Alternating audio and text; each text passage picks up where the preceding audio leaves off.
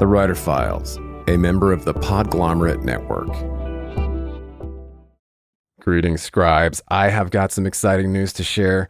The Writer Files now has an exclusive Patreon community where subscribers will get exclusive access to uncut ad-free interviews, a writer's happy hour, bonus breakdowns, and content from productivity and publishing experts each month. In the meantime, just head over to patreon.com/thewriterfiles.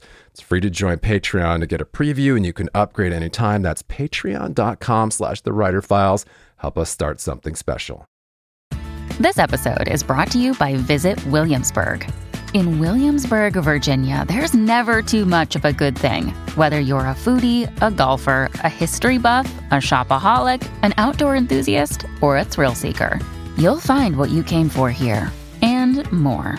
So ask yourself, what is it you want? Discover Williamsburg and plan your trip at visitwilliamsburg.com. Rainmaker FM.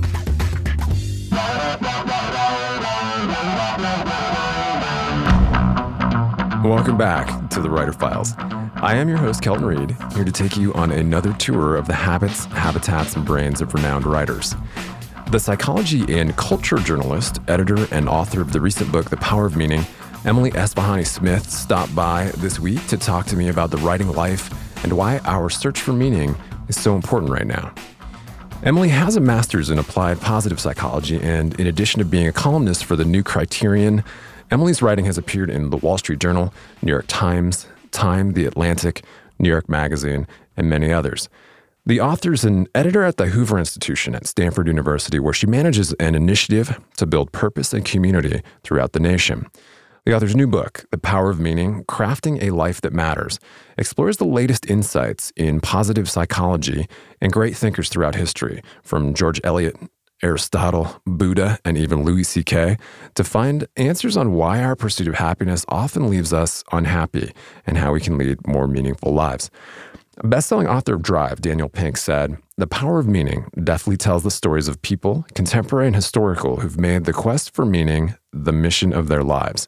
This powerful yet elegant book will inspire you to live a life of significance." In part one of this file, Emily and I discuss why you can't let your fear of failure stop you from writing, the extensive research that went into her investigation of an age-old question, and how the author discovered the 4 pillars of meaning. The Writer Files is brought to you by the all-new Studio Press Sites, a turnkey solution that combines the ease of an all-in-one website builder with the flexible power of WordPress. It's perfect for authors, bloggers, podcasters, and affiliate marketers, as well as those selling physical products, digital downloads, and membership programs. If you're ready to take your WordPress site to the next level, see for yourself why over 200,000 website owners trust StudioPress. Go to rainmaker.fm/StudioPress now.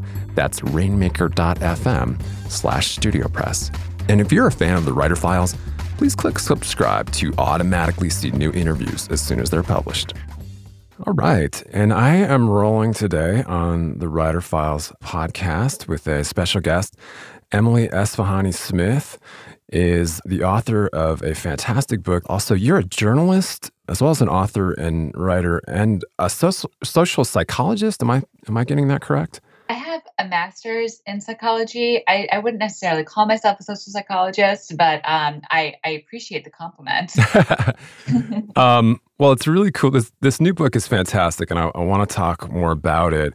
But maybe for listeners to start out kind of who aren't familiar with your journey and your own narrative, you could tell us a little bit about just kind of your origins as a writer.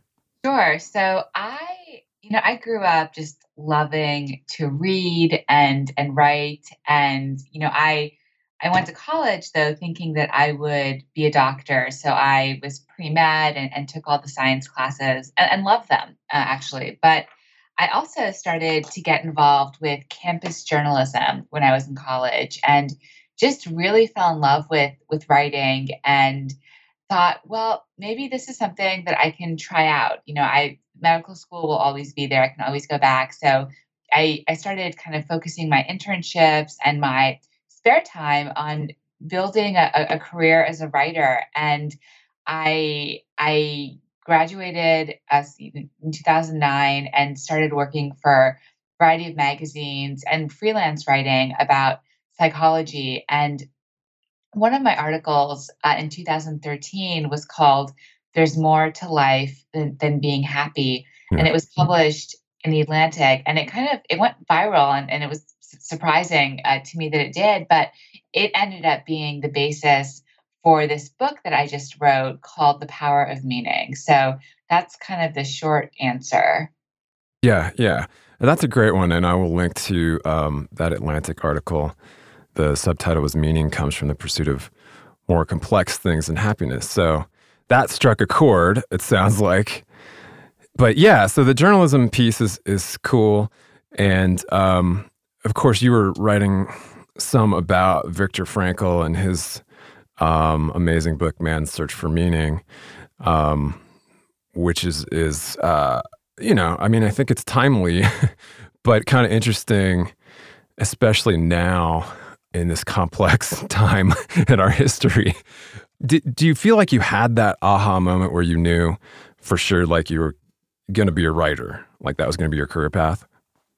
I think that for me, a big obstacle to pursuing writing in those years when I was in college and trying to figure out what my path was just was confidence, I guess. It's not an easy career. It doesn't, pay a lot, but I thought, well, I kind of want to try it out, but I was afraid of failing or of it not working out. And I was also afraid, there's so many people who I think when they're young want to be writers. And I thought, well, I don't, is this just kind of like a fantasy that I too want to be a writer? And so the aha moment for me, I think, was one of my professors in college pulled me aside after class and talked to me about, I think, a short story that I had written or maybe a paper. And at the end of the conversation, kind of completely unprompted, he said to me, Emily, you could really be a writer if you wanted to be. And that was just kind of what I needed to hear to give myself the confidence and the push to actually go and give it my all and pursue it. Kind of hearing someone older who knew me, I guess, better than I knew myself, encouraged me. That was an aha moment for me, I think. Yeah, yeah. And just a quick aside to revisit the exclusive Writer Files Patreon community where subscribers get access to uncut ad-free interviews, a writer's happy hour, bonus breakdowns, and a lot more. I know that for serious writers, it can be more distracting than ever to cut through the noise, stay productive, and home in on what's happening in the publishing industry. Over 8 years, we've provided a looking glass into the habits of professional writers and publishing industry insiders. And as your humble host, I've decided to launch a membership-based Patreon for serious scribes to cut through the noise, swap tips and tricks, and hang out with like-minded peers. Just head over to patreon.com/thewriterfiles for bonus writing resources, monthly episode breakdowns, writer's happy hour, a community of your peers, ad-free episodes, and more. It's free to join, to get a preview, and you can upgrade anytime. That's patreon.com/thewriterfiles. Help us start something cool and special. Keep calm and write on. When you need mealtime inspiration, it's worth shopping Kroger, where you'll find over 30,000 mouth-watering choices that excite your inner foodie. And no matter what tasty choice you make, you'll enjoy our everyday low prices, plus extra ways to save, like digital coupons worth over $600 each week. You can also save up to $1 off per gallon at the pump with fuel points. More savings and more inspiring flavors make shopping Kroger worth it every time. Kroger, fresh for everyone. Fuel restrictions apply. Well, you've written for some amazing publications, obviously Wall Street Journal, New York Times, Time, The Atlantic, New York Magazine. And you are also an editor at the Hoover Institution. Is that still? Yeah. And that's kind of an interesting position. So how did you find yourself working with I guess a public policy think tank?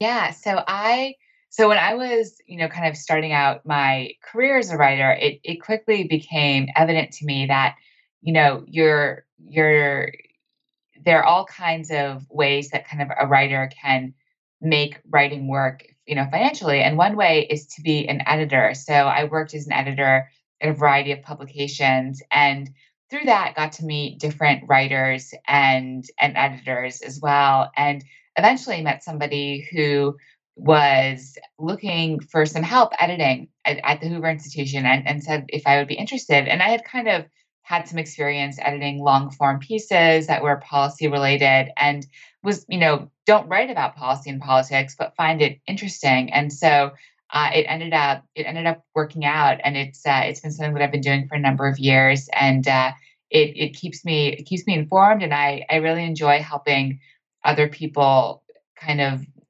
edit their writing so it can really be as effective as possible in communicating whatever it is that they're trying to communicate. Wow, cool. Well, it seems like they're doing some very important work there. And, I mean, I guess we could dovetail into your fantastic new book, The Power of Meaning, and talk a little bit about the process that went into it. I think is interesting. But, the book itself is Publishers Weekly called An Enlightening Guide to Discovering Meaning in One's Life. Dan Pink, who's also been on this show, is actually how I discovered the book. But he said that it definitely tells the story of people, contemporary and historical, who've made the quest for meaning the mission of their lives. And it's very inspiring. So thank you for the book itself. Thanks for saying that. Yeah, no, I think, like I was trying to say earlier, that I think it's important especially for this time kind of in history, where it just seems like a rather tense time for a lot of folks. But yeah, so, I mean, I'd love to talk more about kind of how you wrote it, the amount of time and energy, research that went into it. So if we could talk a little bit about the productivity piece, how much research was required actually to get this piece of work out there? So I worked on the book for about 3 or 4 years. And a big part of that time was spent doing a lot of research and reporting. So I read through, I'm sure, thousands of pages of psychology studies, of philosophy, of literature, trying to understand, what these different disciplines said about how to lead a meaningful life. So that was one part of the research. The other part, which was a little bit more fun, was getting to travel all around the country and interview all kinds of people about their own stories of what makes their lives meaningful. So I went out to a little fishing village on an island in the middle of the Chesapeake Bay and talked to members of that really tight knit community about why community is an important part of a meaningful life. I went out to Seattle, where there's this church that puts on a medieval prayer service called Compline that draws hundreds of people every Sunday night who are both religious and not religious. Some of them are atheists, and yet they're drawn to this kind of spiritual, transcendent experience of Gregorian chant. And so talk to them about why beauty and music, how those things can kind of create more meaning in people's lives. So there was those were kind of the two parts of the research, and putting them together in the book. That was really the writing process, and that was a little bit more kind of synthesizing, but also really gratifying in its own way. Yeah, yeah. Well, it sounds like an extensive amount of research. So then before you kind of sat down to sort it all out, how were you kind of synthesizing the meaning of it all? Well, so I wrote the book kind of with these two kind of ideas driving it that basically determined the structure of the book. The one was that we're creatures that kind of seek meaning and yearn for meaning, and that this desire for meaning is actually stronger in us and needs to be satisfied more than our desire for happiness. So meaning really should be the goal that we pursue, and happiness will come as a result of that. So the first part of the book kind of talks a little bit about the difference between meaning and happiness. But then after that, I really wanted to understand what does it mean to lead a meaningful life? So how can you find meaning in life? And so I went to the research kind of with that question in mind, thinking that I'll sort through all this research and see if there are certain themes that come up again and again in the research and in the stories about what people say about what makes their lives meaningful. And so I was kind of just like sifting through the research. And in that process, these four themes came up again and again. They're a sense of belonging, a sense of purpose, storytelling, and transcendence. And those were when people told me what makes their lives meaningful, when they wrote about it, in surveys and in the research, they were usually talking about one of those four themes. So that those are the pillars of meaning, I argue. Well, yeah, I mean, and it's a fantastic read. I mean, there's so much in there to kind of savor and unpack, and I love it. I mean, you go from Tolstoy to Gandhi to Camus, and then somehow end up at Louis C.K., which I found very entertaining. But the storytelling itself is absolutely compelling, and then the research piece obviously kind of drives it. So kudos on the work itself. Is a fantastic book.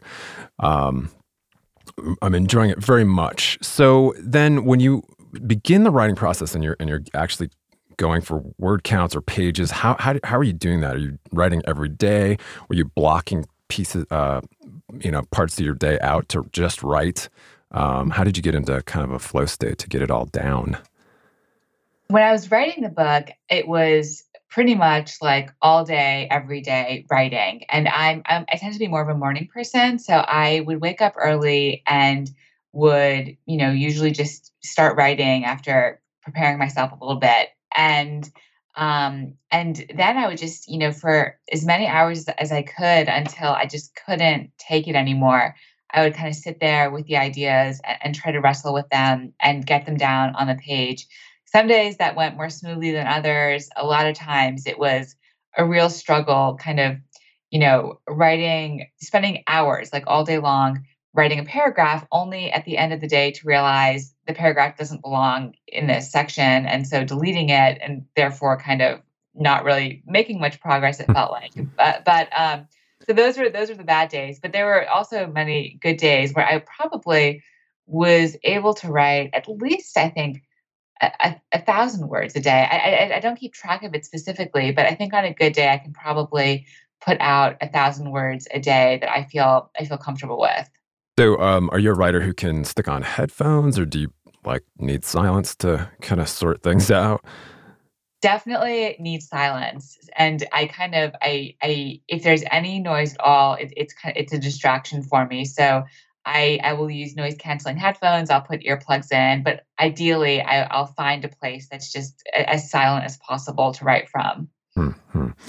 Well, here's the $1 million question. Do you believe in writer's block? Writer's block. So I guess it depends on how you define writer's block. So I've certainly experienced moments where I come to a point and I don't know where to go after that, or I don't know how to start the article or start the chapter. And I think that it's not because I'm incapable of writing. It's usually because I don't know enough yet. So I need to go back and do more research, talk to more people, and then I can come back to it and put my thoughts together a little bit more easily. So for me, like, writer's block is usually a symptom of not having done enough research. Yeah, for sure. All right, well, let's talk about a few workflow items. Are you a Mac or a PC user? I am a Mac user. I have a MacBook Air, which is nice and small, and I can put in my purse, which is great. Yes. And are you using primarily Microsoft Word, or are you a Scrivener writer? Word used to be my default, but these days I'm actually using Google Drive more often, because sometimes when I get into writing, I will be very obsessive about it. And like every spare moment of my day, like if I'm in a cab or if I'm on the subway, I'll want to kind of go back to the piece and spend time with it. And I can do that with Google Drive by having my phone on me. So that's really helpful. Yeah, absolutely. I've found that too. Thanks so much for joining me for this half of a tour through the writer's process. If you enjoy the Writer Files podcast, please subscribe to the show. and leave us a rating or a review on iTunes to help other writers find us. For more episodes, or to just leave a comment or a question, you can drop by writerfiles.fm. And you can always chat with me on Twitter @KeltonReid. Cheers. Talk to you next week.